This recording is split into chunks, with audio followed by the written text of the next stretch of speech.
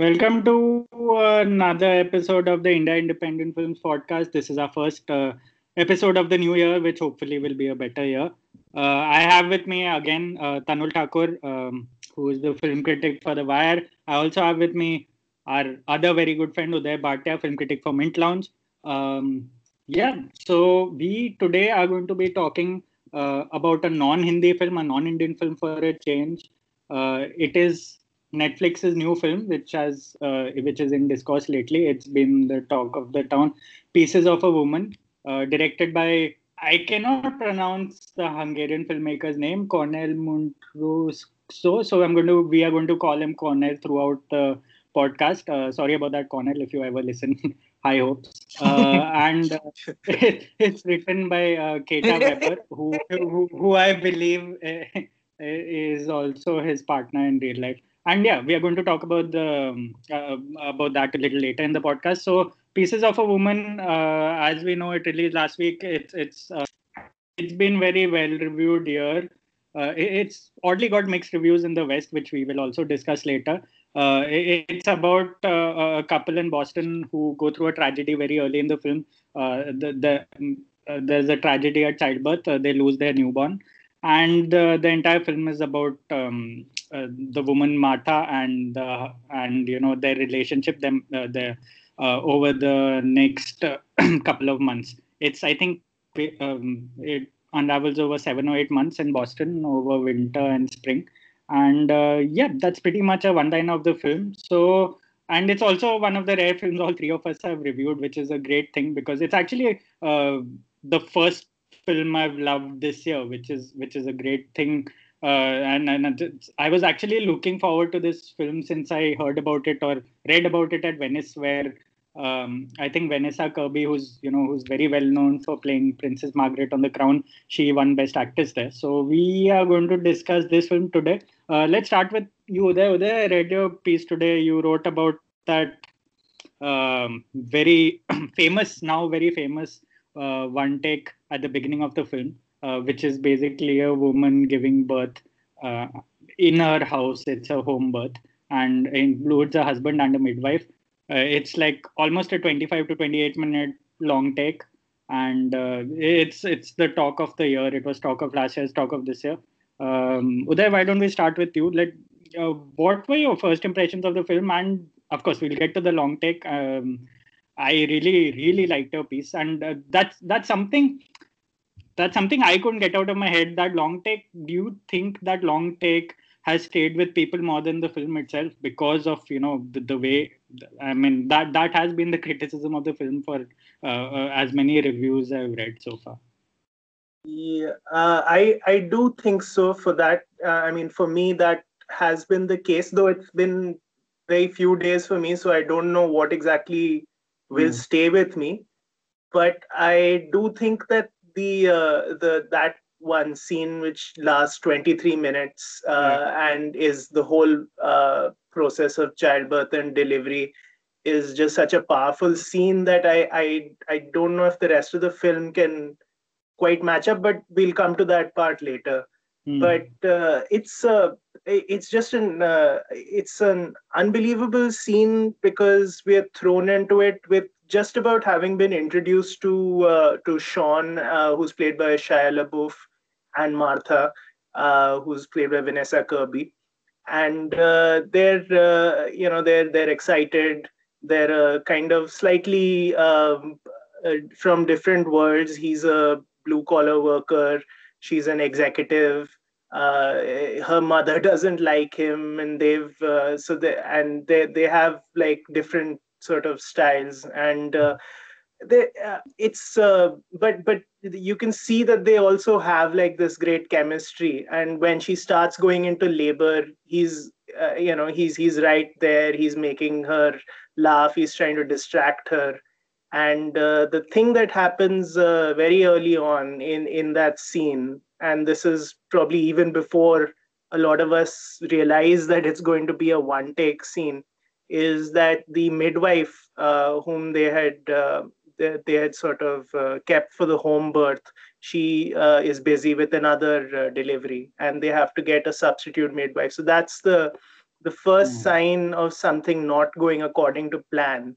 And it just goes on from there. And Martha, of course, is in incredible pain, but we don't know whether this is a pain of a normal delivery or whether something is going wrong. But there are increasing signs as the scene progresses that something isn't quite right, and that keeps escalating.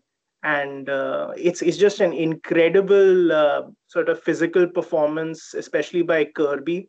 It's just it's gets scary almost at a point, and it sort of builds to the point at which the baby is actually then delivered, but then the baby starts turning blue, and the ambulance is called, and the scene cuts at that point, and we later find out that the baby didn't make it. Yeah. Tanul, talk about the scene, at least as Uday said, very rightly, it hits us right at the bat at the beginning of the film.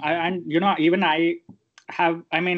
the first thing I wondered, and Uday, even you were talking about it, is, we don't realize till probably 2 or 3 minutes into the shot that it's actually they are going to go for a one take. And that's when I think, even as a viewer, I think that's when our sort of heart rate starts to go a little crazy. And that's when, as a viewer, when you see a one take, the entire, you get immersed in a very different way in a film, right? You immediately sort of, it's a very different it gives you a very different feeling. It's like watching that film Victoria we watched at Mami a couple of years ago, 4-5 years ago. It's just, we watch it on a very different dimension. And because of that, our excitement, our level of sort of thrill, and our pulse rate sort of goes through the roof, because we know what the filmmakers are trying to accomplish. So that suspense of the one take, hoping that they don't fail in it, is directly related for me to the suspense of childbirth. And that's why I felt like it was a very smart thing to make it a one take sort of shot. Tanul, talk about the one take and how it sort of affected you right off the bat. Yeah, to begin with, I am a big sucker for, like many cinephiles or critics or whatever, I'm a big sucker for one take shots. I even fucking like the manufactured plasticky one take in Extraction, where shit is disguised and all of that in different ways. So I'm a little biased. I think Extraction came out in April. I sort of really revisited my thoughts on that scene itself, and Thomas Flight had a brilliant video essay on it, and I sort of just revisited my different one take shots that I'd loved, and trying to sort of realign my love and fondness for one takes. So I thought I tempered that down a bit, and I'd sort of become more realistic. But in this, which is a genuinely very good one take, after 4-5 minutes, you're like, oh, fuck, it's happening. And then, well, it's love. Anyway, so there are a few things really struck out in this. So the first is that, this one take has I thought had a proper 3-act structure, so to speak. It in itself tells a story, It, as Uday was mentioning, it sort of sets up the stakes right at the start that, something bad is going to happen. It gives you a reason for that, and then it sort of slowly builds through it. So that's one. I thought that was really smartly done. I was a little wary of the fact that it may sort of follow a predictable trajectory, not just the one take itself, but also the film. I had not seen the trailer of the film, and I had not read anything on it before watching it. But I somehow got the sense that, okay, this is a film about a family, and something goes horribly wrong. That was the sense with which I think I'd approached, and even the one liner on the Netflix synopsis kind of stated that, and then you immediately get the sense that, okay, there's a childbirth involved, something is not gonna go right. And in the middle, I thought that, okay, I mean, this kid is not gonna survive. And then I started to think on the lines of, okay, isn't this slightly predictable and things like that? I mean, slightly trivial concerns. But I really liked the fact that, I mean, they show the childbirth, Sean clicks pictures and all of that. So it settled me, and I thought, okay, this is I mean, this is fine. And then boom, that happens, right? I mean, the baby turns blue, and then you're back in it. So I really like the fact that they kind of tweaked, even for a few seconds, the audience expectation from such a scene, if not from the film itself. So I thought that was very smart. The fact that it told a story, and it told a really compelling story, was very smart.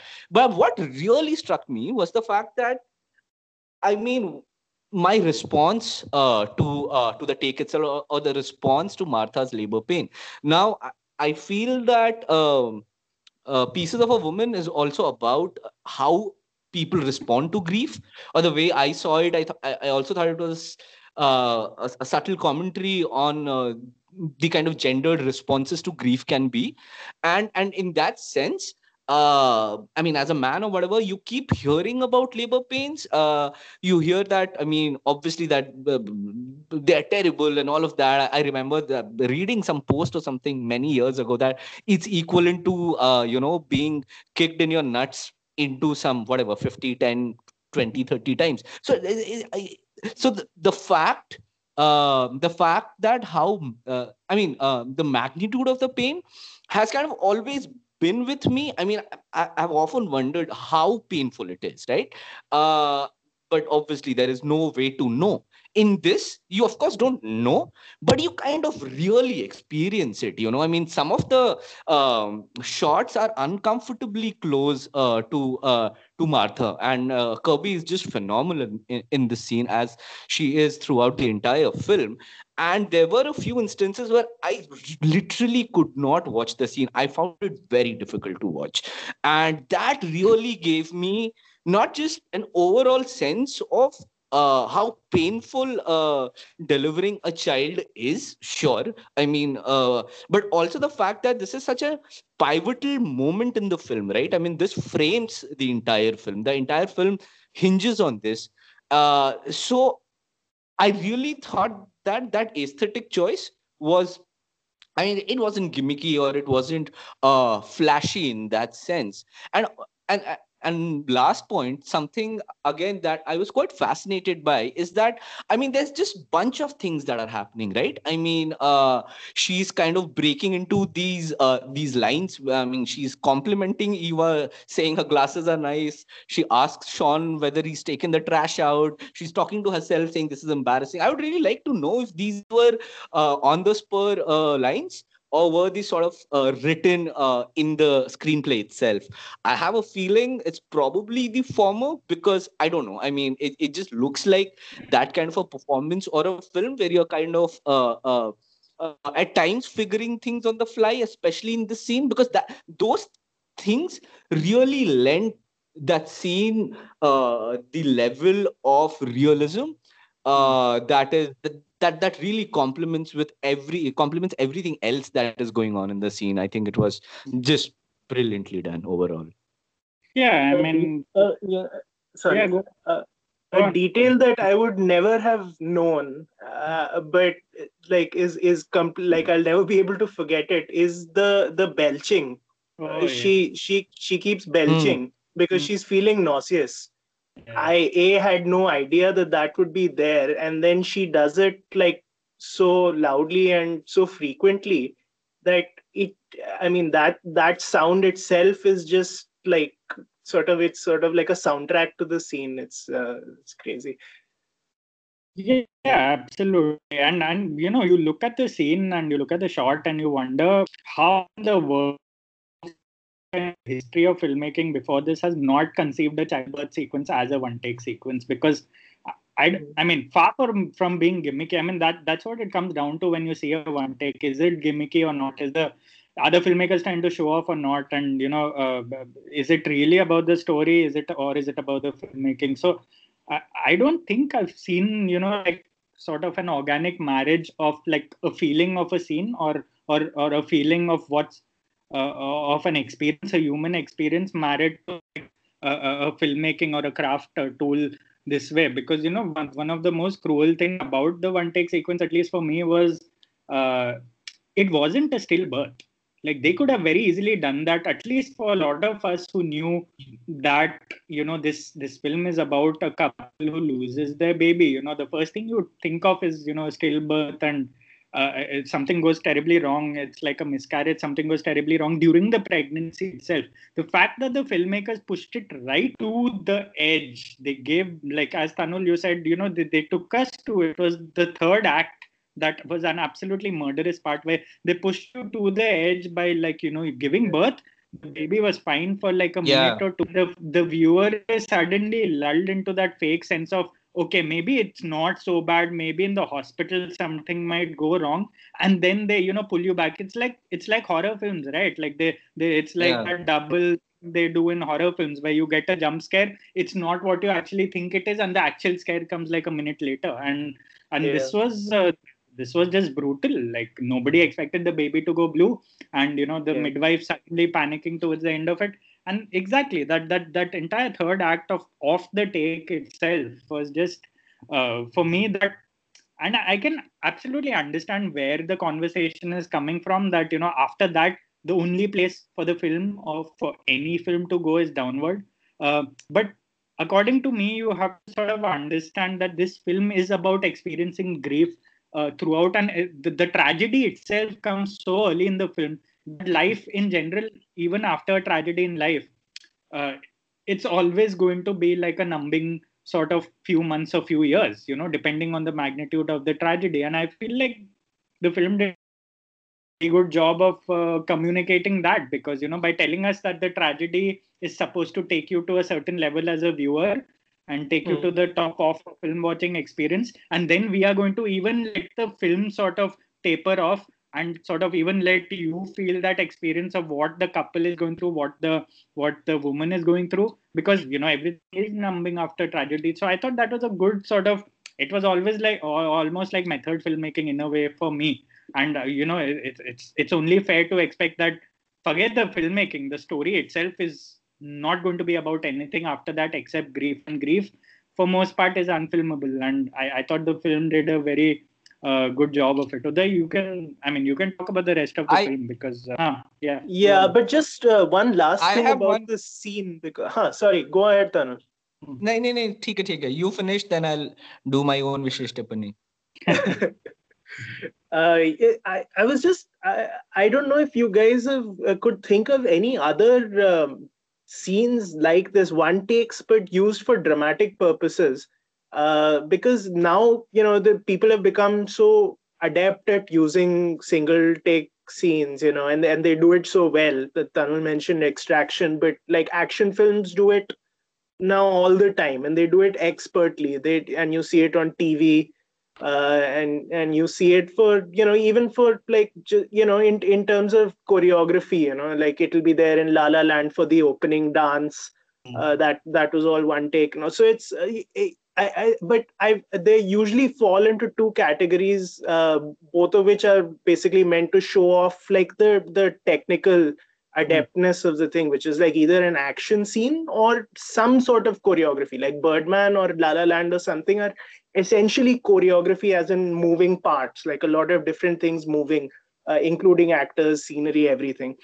But this was just used for dramatic purposes, yet it was a moving camera, which again makes it different from like someone like Hong Sang-soo, who also has these really long takes, but with a static camera. So things aren't moving around. Here it was a very involved sort of thing, and things are, there are elements moving around, but again, it was not, I wouldn't say it was a technical single take. It was more like used for a dramatic purpose. It just keeps you in there because they are not cutting. You're like, this is going somewhere, I can't drop my level of intensity while watching it.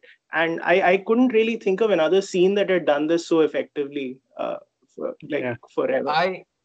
I do remember one film that sort of comes close. I mean, that entire film is designed like this, unlike Pieces of a Woman, where there is this one elaborate long take, and the rest of the film is fairly. I mean, the short length is pretty normal.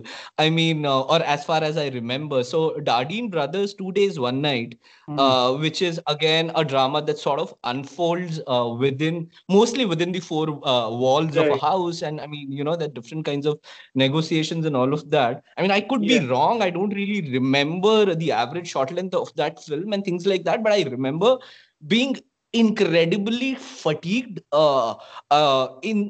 in the first 30-40 minutes of the film, and only then it started to dawn on me that the Dardeen brothers aren't really cutting in a conversation. There's no short reverse shot happening, but they're just panning, and it Right. just sets in you this again. So I mean, there I think the average shot length would be probably 1.5 minutes, 2 minutes, or 3 minutes. It's not one of those incredibly long take films as far as I remember. So I don't think it's or I haven't looked up if there's any discussion of it online. But I do remember them maintaining this kind of aesthetic which really set in a certain kind of fatigue in me. And so I mean, that's one thing that kind of comes to me, wherein it's just people talking or things are happening without any sort of elaborate literal song or dance or an action set piece sort of unfolding in this one large swoop. So I mean, that's something that comes to my mind. And you were going to say something else before they were Yeah. speaking. Yeah. Was it? Yeah. So, I mean, something that struck me later is the fact that, I really like the fact that how they tied in the third act of the long take with the third act of the film itself, or a partial third act of the overall film. So, I mean, spoiler alert or whatever, guys. I think we've been spoiling So, I it mean, since the start. This No, whole no, episode. the third act of the film. Anyway, so Ah, when Martha goes to give her monologue in the court, right, and there is a lot of discussion. I mean, before the monologue, there's a lot of discussion about whether Eva was the culprit. I mean, you have these prosecutors talking about, she could have done this, she could have done that, she didn't do this, she didn't do that. But the fact is, this shows everything. It's right. not one of those things. We were almost literally in the room with them, with Eva, so we sort of know what's happening. And when thought about Martha's monologue in that context, it becomes all the more important, because then we would be able to catch her lie or not. Or even the fact that when they were sort of, flinging all these accusations at her, I remember, cross questioning myself, saying that, oh, but this didn't happen. Oh, but she did do this. Oh, but she wasn't at fault. Things like that. So I think it's also a very smart bit of foreshadowing and planting some kind of information in the subconscious of the audience when they sort of really come to terms with which I thought was a really prominent motif of the film. Uh, it really pans out really wonderfully at the end, given that they gave us that knowledge at the start of the film, and when we weren't aware that this knowledge will take us somewhere in the final understanding of the film or the character itself in some way. Yeah, that's actually a great point with the third act. And yeah, what did you guys make of? I mean, I won't say rest of the film because it's really one film, but in general, like, how did you look at the film? Was it like a relationship story, or was it for you personally? Because I mean, we've all had different ways of sort of looking at the gaze or the perspective of the film. For some, it's about only one woman, and uh, her grief. For some, it's about a marriage or a relationship. For others, it's about a daughter and a mother, sort of, basically a lot of things going on. And from what I read, at least, after watching the film and all, I read that it's based on the filmmaker's own experience, the director and the writer, who went their own tragedy when I think a Right. child of theirs died during, I don't know if it was a home birth, but it was during birth. And yeah, and I read that the wife, not the wife, but like Kata Weber, who's written the film, had actually started. Both of them were going through their own versions of grief, and as we know, it's about sort of a very gendered reaction to grief. And both of them were sort of spending the next few months in silence, sort of dealing with it on their own. And he discovered that she was writing a little here and there about her grief, and he decided that he was stunned because he was on not even close to being on the same page as it being a male and being an almost father. So, and that's when I guess they decided to take it forward and make it into a film eventually, like their grief. So I mean, that is something we read about after the film, that it's a very personal experience, and they decided to turn it into some level of art. But what did you guys make of, like, in general, the rest of the film? I mean, you have to catch your breath after that thing. So I think for the next 5 minutes after that scene, I don't think I was really paying attention. I won't be able to tell you like what the next few scenes after that were, because I think I was just too, like, my head was still in that scene only. That's like the characters too, right? Like, you'd imagine they went through the next few months numbed, right? Like they probably didn't even remember how the next few months went, because we are introduced to them some couple of probably next year, or like 2-3 months or 6 months later, and they are very different from the couple we saw in that One Take Two. Yeah. I think I liked the rest of the film a little less than the two of you.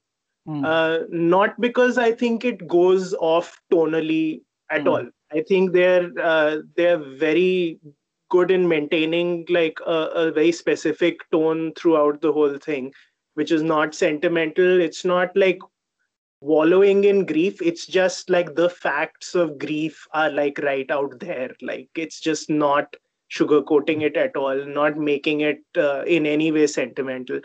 But it felt to me like the after coming down after that scene, which I don't think I've seen anything like.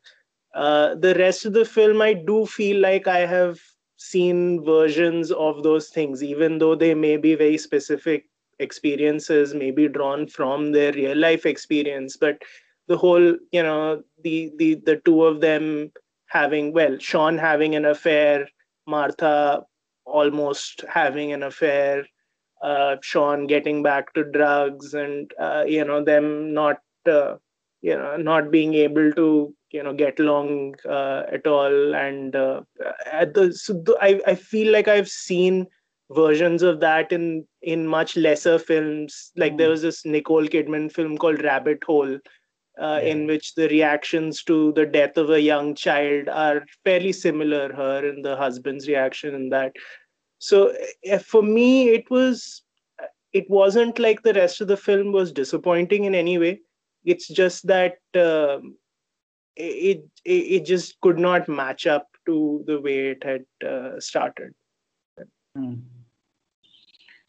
Tanuj? For me, it was, kind of the opposite. Of course, I found the One Take and all of that really powerful, very compelling, and all of that. But I don't think that was the highlight for me. I really like the fact that how, the film has these different branches. And so, it sort of, it sends you to a path of, first there is this how this couple is sort of disintegrating, or this sort of, this sort of rumination on sort of parental grief and things like that, which we have seen in a lot of films before. They don't do it bad, of course. There is no sort of they really stick to their brief and all of that. But I really like the fact that how uh, I, on the surface of these very visible stories, which we have sort of seen and have heard about and all of that, there is a very distinct sort of cinematic language or lineage for these kinds of trajectories. I really like the fact that how that underneath these two big blocks of plot, there is this alternate story of how this woman is coming to terms to her grief. I mean, she goes to a bookstore to check out a book on sprouting and all of that. You see her tending to these apple seeds in her fridge and all of that. These things may not really add up at one go, but I think they really there are these two branches, right? A, what do you do with your grief, and B, what I mean, interrogating the essence of retribution. I mean, these two things I have a lot of personal investment in. I'm in the sense that these two things intrigue me a lot. So of course that could have been a reason for me to be invested in this film, which is of course the case with any film. Uh, so and I really like the fact that these two things are almost subterranean plot elements which really come towards the end, and then you sort of understand, or I understood that, all right, this is what the film is about. So I thought these two things really made the film for me, and it kind of for me sets the film apart from, it could have been a well-made but a pretty run-of-the-mill domestic drama, so to speak. Mm. Mhm.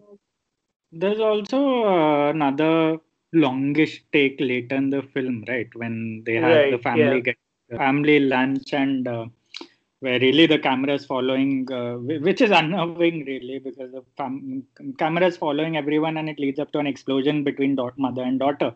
Both of them have a monologue each, and the mother's monologue is obviously like really Ellen Burstyn, of course, terrific actress, and that was another very powerful moment even for me, and it sort of threw me a little off track in the sense that first of all, I didn't expect it to happen in that way, and I knew that whenever there is a family lunch and in a sort of tragedy or a drama, it's always going to come to like a meltdown at some point, but I didn't expect the meltdown to be filmed that way or to be even shown that way, and especially the mother to sort of have her say. And normally films to tend to make the rich white mother a sort of an antagonist in a way, or like a sort of intellectually diminished character in these films.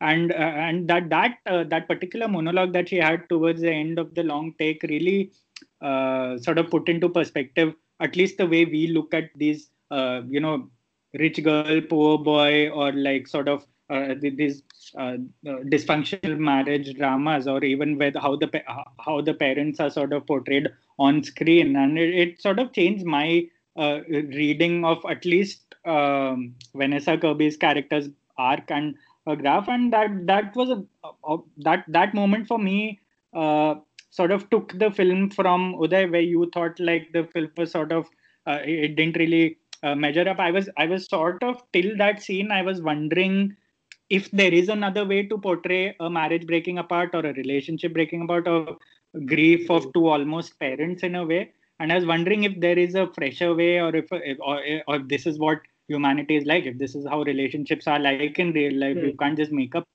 So until that scene, I was wondering that, but this scene sort of changed, sort of resuscitated, so to say, my perception of the film. Mm-hmm. I also quite liked how, I mean, so there is the scene towards the end of the film, right?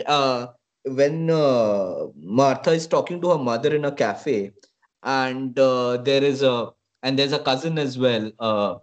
There they have this a little joke about their, I mean, growing up years and all of that, and then they sort of hold hands towards the end of the shot, Martha and Elizabeth, and then it sort of cuts to, I think, I mean, many years later, or at least she what do you call it, I mean, throwing her daughter's ashes into the river, and Yeah. then we cut to this scene of an apple tree and things like that. So I mean, this sort of subtle circularity between a mother, a daughter, a mother, a daughter. So I mean, it just, I thought, I mean, this film really ties its loose ends together really well. And the reason for tying those loose ends and the way they speak to us, I quite appreciated that. So I mean, that's also one of the things that I was like, aha, acha, this makes sense. So yeah, I mean, in yeah, lots in the of scene little things to like in the film. Sorry. Mm. in the scene you mentioned, Rahul, the family dinner. Mm. I think it's also stated. I mean, not stated, but it's kind of hinted that Ellen Burstyn's character is a Holocaust survivor. Yeah. As Yeah. in it, yeah, I think it's implied Mm. in that, and I thought that was a nice sort of detail to have without sort of making it the whole point of it, Mm. but just letting it come out in her monologue, which is scarily good.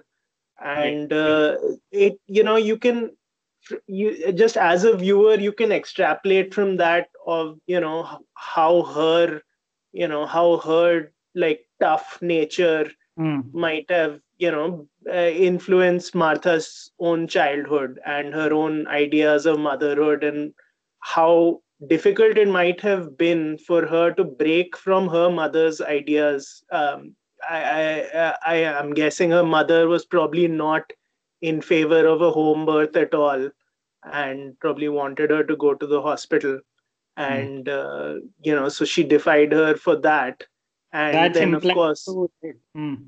yeah, and of course at the end where she defies her once more, Yeah. and it can't be easy because it's she knows what her mother sort of went through, mother and grandmother went through for her to even be there. And I thought that's a very nice sort of thing to have, like as almost a subtext, not to make it a huge thing, Mm. just that one scene and a mention like that. I thought that was quite subtly done.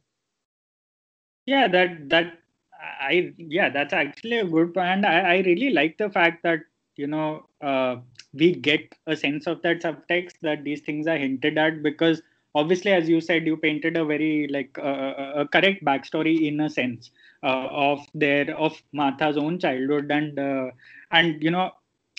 about, you start to get a sense of it being, this film being about Martha needing to be her own woman by the end of it, needing to deal with her grief the way she wants to, not the way, obviously her mother expects her to, because her mother has obviously experienced a very different kind of grief. And that scene is basically a mother telling a daughter to sort of toughen up in a very crude sense, like, to sort of Yeah, take it, to deal with life head on and stop cowering and stop running away. And as a Holocaust survivor would say, and that totally goes with her character and sort of gives context to their icy relationship, because obviously the mother was against her choice of partner also, which we are reminded of throughout the film. And even the way she decides to get rid of Shia LaBeouf's character by just simply paying him off and telling him never to come back, that's a very tough as nails, ruthless, absolutely brutal way of going about, sort of trying to shape and control your daughter's life. And I love the fact that in the end, in the courtroom scene, after Martha defies her mother again, you don't see the mother as you would see in most films, in shock or in sadness or in sorrow or angry that she defied. They both share a very, very nice, like, of course, Kirby is smiling, like Martha is actually smiling by the end of yeah, that scene, because she is actually not only standing up to her mother, she's actually taking reins of her life. And the mother too smiles back in a very subtle manner, which I really love, because it's basically a mother admiring her daughter for finally becoming her own person.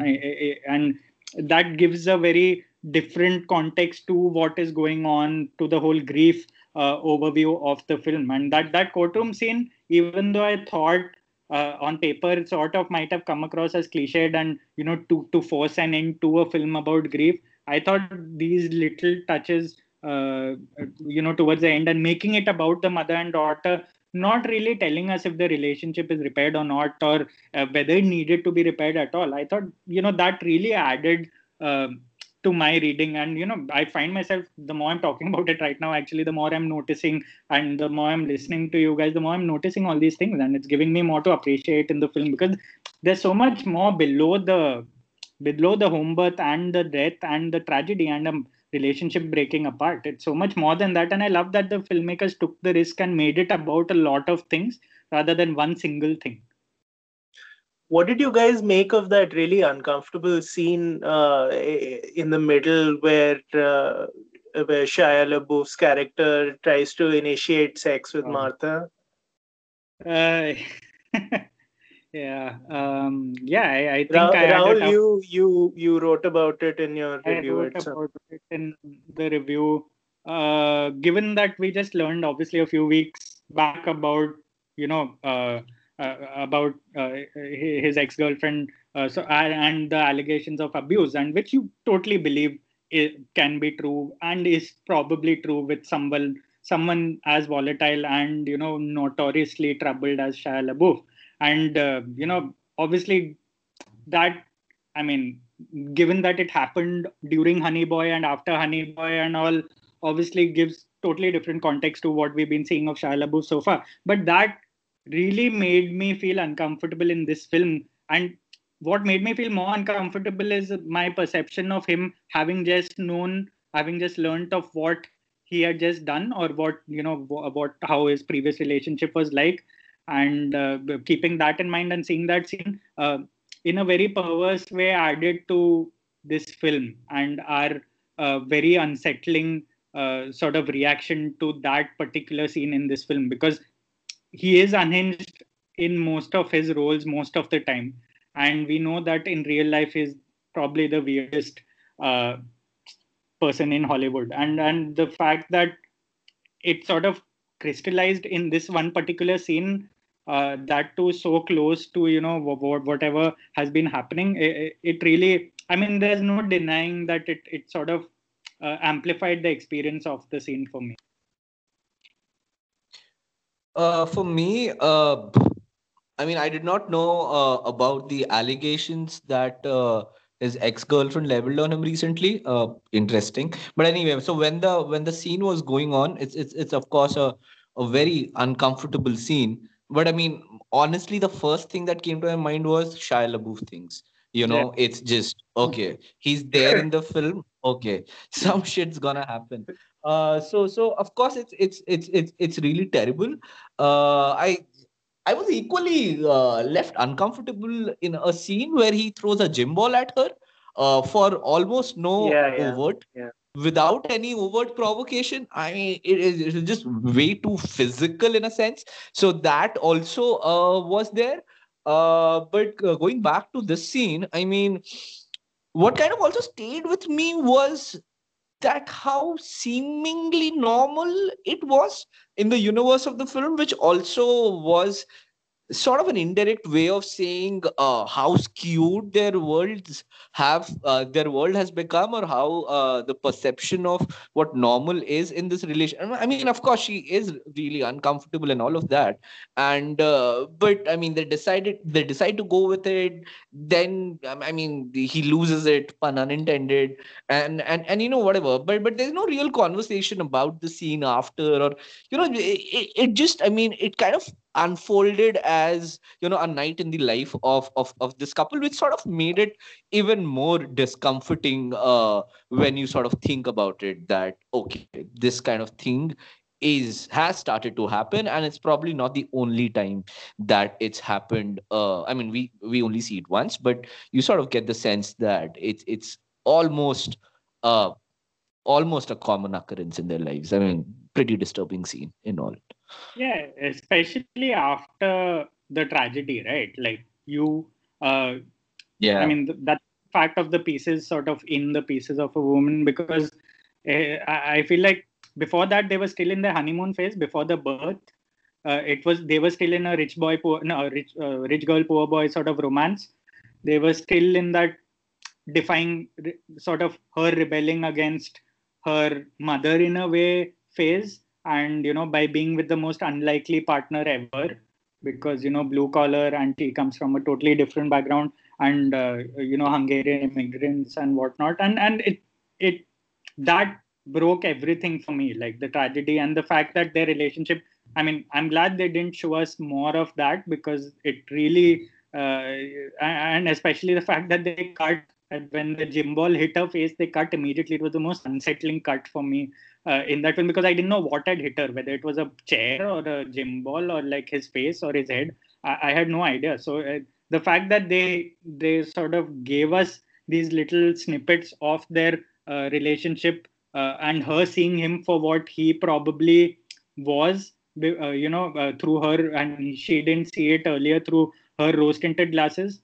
I mean, I think these were very like smart additions in the film. But yeah, that doesn't obviously take away that was really unsettling. Did you, any of you, because I totally found resonance between this and Sound of Metal. I'm not sure if you guys, obviously one is from a female perspective and one is from a male perspective, but did any of you feel like there was any kind of did it remind you of Sound of Metal in any way, just reversing the roles sort of thing? Not for me, though. I think we have seen, like, in a short time, maybe two of the best performances from last year. Yeah. Riz Ahmed in Sound of Metal and Vanessa Kirby here.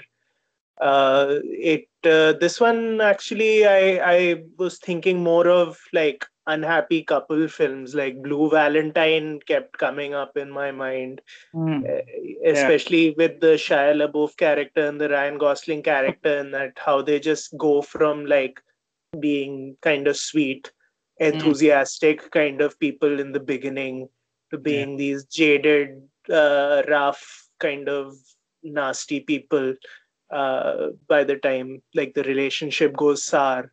So that was the one film that kind of occurred to me with this.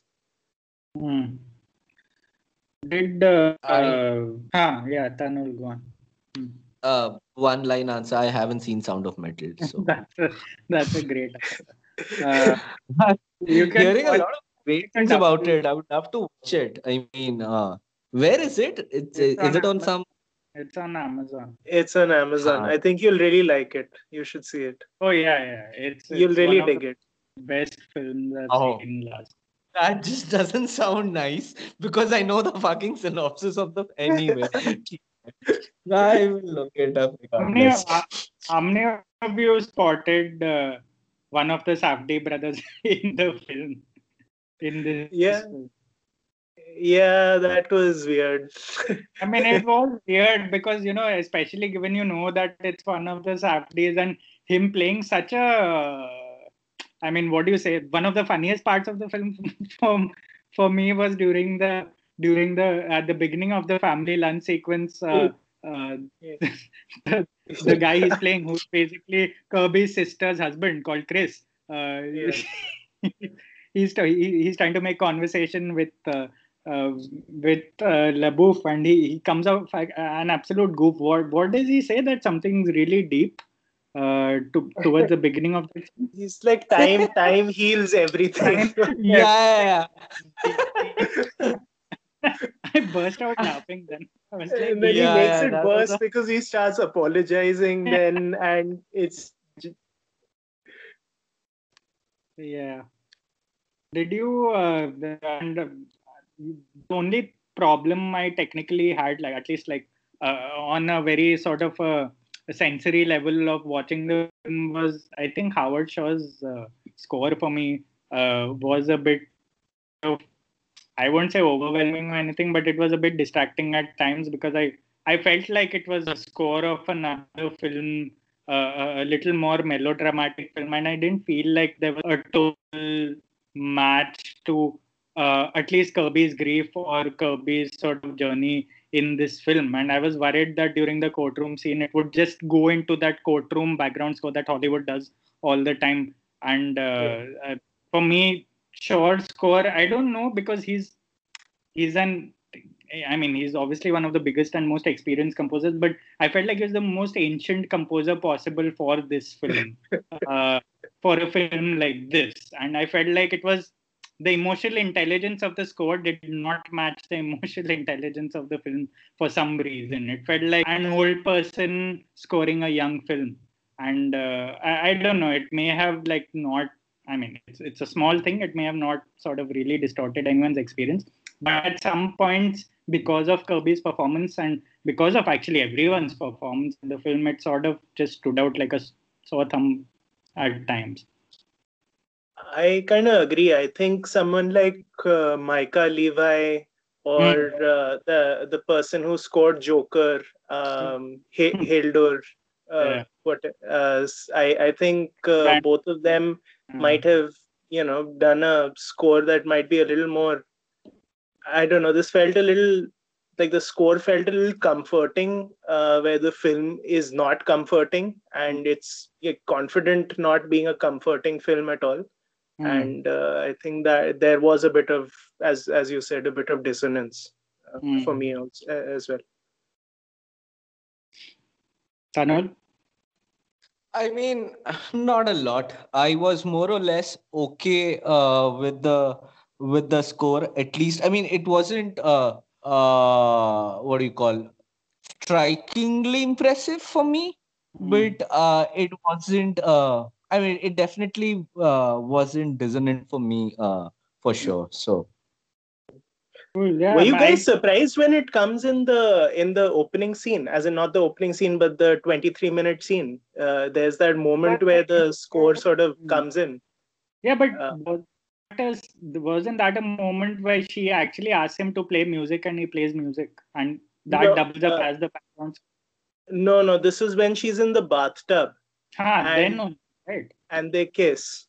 And then I think the score comes in. And it's for me it was quite interesting. I mean, that's definitely a choice, because until then it had just been like whatever they had been playing, whatever was playing in the apartment, or whatever they were, the sounds. So I thought that was interesting. I noticed it had come in exactly during the bathtub part, but I was under the impression that that was the music that LaBouffe character chose to play when she said play something. Maybe I missed that bit then. Which the midwife commented immediately, saying, "Okay, that's an interesting choice of music to play," which I thought was pretty cool. I may have missed that. But that music fades then. It's not there in the rest of the scene. And I think, is there anything at all when the baby is born? Like, because I felt like I heard something. I don't know if it was my head, because it could have been after that shot. But I don't know, when the baby was born, just on the verge of sort of it being pulled out, and then in between the baby going blue and this, I felt like I heard a score or something, and I felt like it was a little odd that, in the middle of a one take, you're suddenly hearing a background score. But I don't know, it could have been sort of playing mind games with me. I remember something as well, but again, it's difficult to say whether, I mean, if it was my mind playing tricks. But I mean, the way I recollected, it definitely felt like there was some music that was happening at that point. But yeah, I'm not sure. Yeah. Anyway, is there anything of note you guys would like to add after? Because I think we pretty much dissected most of the film and seen different things in the film. Anything else about the film that you'd really specifically want to mention? Or we are done? I would just say watch Cornell's earlier film called White God. Oh man. Which is... I've heard a lot about it. It won something at Cannes, no? Oh, yeah. Or was it the official selection or something? It was. Yeah, No, it won some biggish thing. One of the whatever, their screenplay, or like the second prize or whatever, something it won. I remember, I mean, hearing about it when it had come out, 2017 or something. I mean, a few years ago. Not, it's not an oldish film. But yeah, I mean, it's one of those things that I just never got to see. Yeah, that is an absolutely singular film. You will definitely not have seen anything like that. So I recommend that in case you can find that somewhere. Then should watch White God. Yeah, that's Nice. actually a great suggestion, and that's a good way to. And also, White God, at least according to me, has one of the best film posters I've seen in the last 10 years. So, without giving it away, please look it up. It's just amazing, and it pretty much give you a very faint idea of what the film is about. But anyway, so I think that was fun, and it really did reveal a lot of layers of Pieces of a Woman for me too, and to an extent where I wish I could rewrite the review too. But the best part about being a film writer these days is we can keep writing follow-up pieces after this. So so thanks Uday and Tanul for joining me. Hopefully we'll be back soon discussing another very award-worthy film. Till then, see you guys later.